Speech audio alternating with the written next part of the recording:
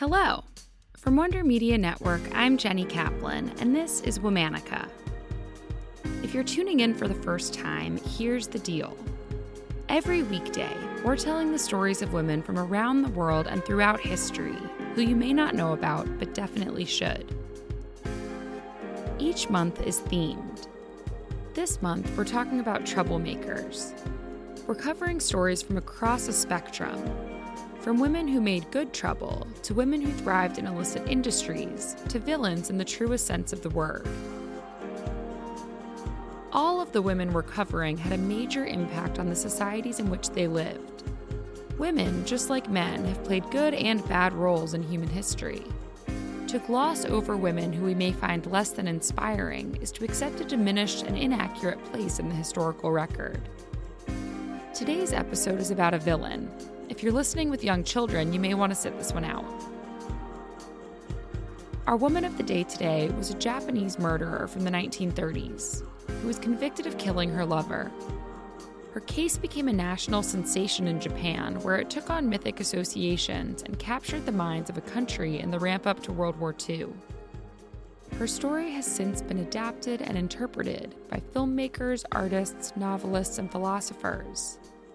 They've depicted it as emblematic of a woman trying to follow her own desires in a society built on false morality and oppression. We're talking about Sada Abe. Sada Abe was born in May 1905 in Tokyo, Japan, to middle-class parents. She was the youngest of 7 children, all but 3 of whom died during childhood. At that point in time, Japanese society still put considerable stock in the gender norms of the former feudal caste system, in which women were expected to play a subservient or secondary role. Sada's older brother, Shintaro, was a well-known ladies' man who was constantly stealing from the family to pay for his lavish lifestyle. This their parents mostly tolerated. But when Sada's older sister, Teruko, was accused of promiscuity, their father sold Teruko into indentured servitude in a licensed brothel. There, Teruko languished for 2 years until their father bought her out of her remaining contract. This was apparently a common punishment for daughters of the middle class who went astray. When Sada was 14, she was sexually assaulted by an acquaintance. Though her family was initially supportive, society in general was not. And the trauma and subsequent depression eventually led Sada to drop out of school. She found work as a maid, but was accused of theft, leading to her first run-in with the police. Fed up with yet another wayward daughter as he saw it, Sada's father arranged to sell Sada into service in a geisha house in Yokohama. At 17 years old, Sada was too old to become a full geisha, as geisha training generally began in the early teen years. Still, she was popular with clients. 3 or 4 years later, at the age of 21, Sada contracted syphilis. The disease was incurable at the time, but Sada was legally allowed to continue working as a geisha as long as she submitted to regular health checks. These health checks were generally only required of state-licensed sex workers known as shogis and not geisha, who weren't explicitly sex workers.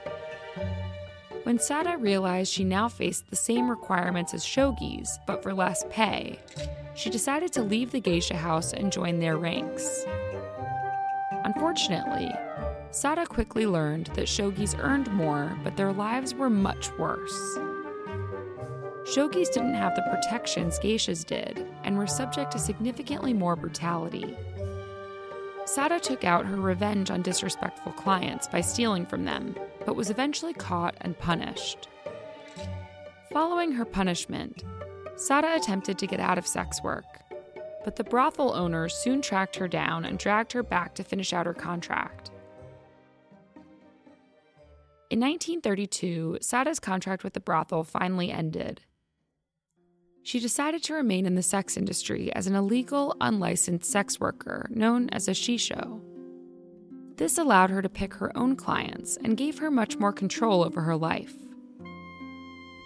That same year, Sada's mother died, and Sada traveled back to Tokyo for the funeral, where she reconciled with her father. She decided to move back to Tokyo full-time in order to be closer to him. 2 years later, he fell ill, and Sada nursed him through his final days.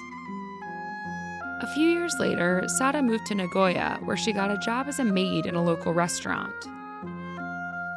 There, she had an affair with the restaurant's owner, who convinced her that opening a restaurant of her own would allow her control over her life. In 1936, Sada moved back to Tokyo to take a job as an apprentice in a restaurant called the Yoshidaya. The head chef and owner, a notorious womanizer named Ishida Kichizo, quickly convinced Sada to begin an affair with him. Almost immediately, the two became deeply infatuated with each other and spent nearly 2 weeks straight together in a local hotel. When Kichizo finally had to leave to check on the restaurant, Sada was distraught. She drank heavily and went to a play to distract herself.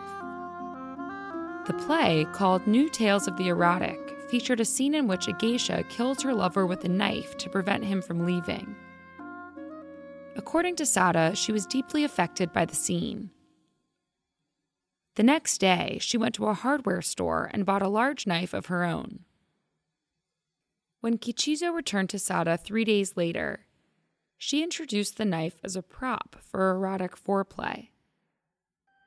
The two then began experimenting with erotic asphyxiation using the sash from Sada's kimono.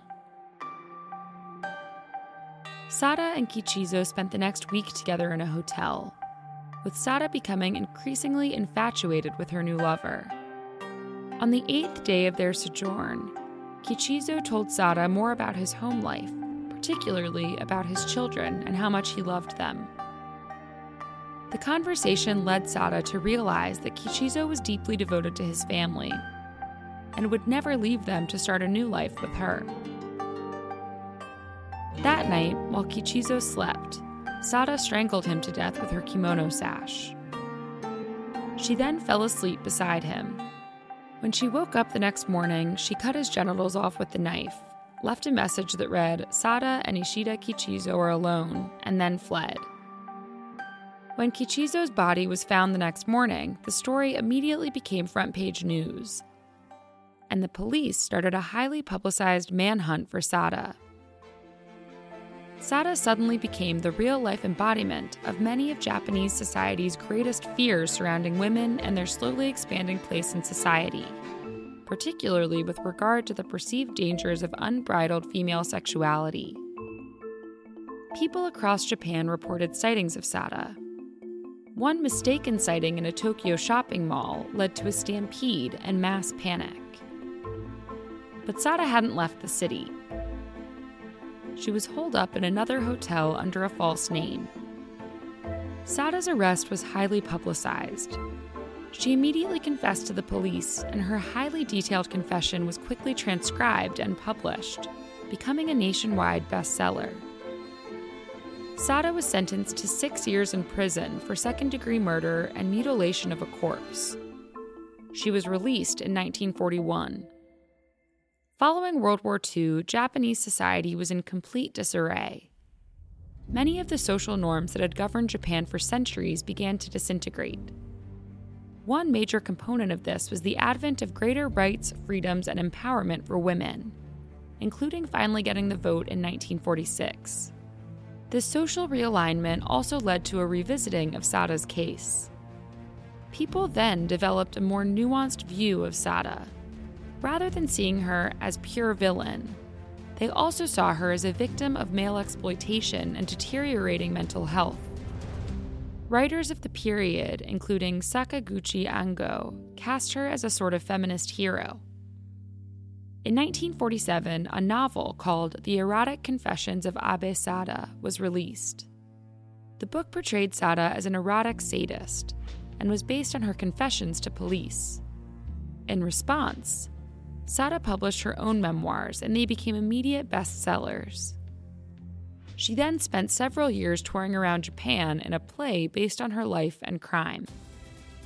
For the next few decades, Sada's story continued to inspire new films, plays, and books, including 2 famous 1970s art house films called A Woman Called Sada Abe and in the realm of the senses. The last recorded sighting of Sada was in 1971. By that time, she was in her late 60s, living as a Buddhist nun in the Japanese countryside. This month, we're talking about troublemakers, the good and really bad kinds. Special thanks to Liz Kaplan, my favorite sister and co-creator. Talk to you on Monday.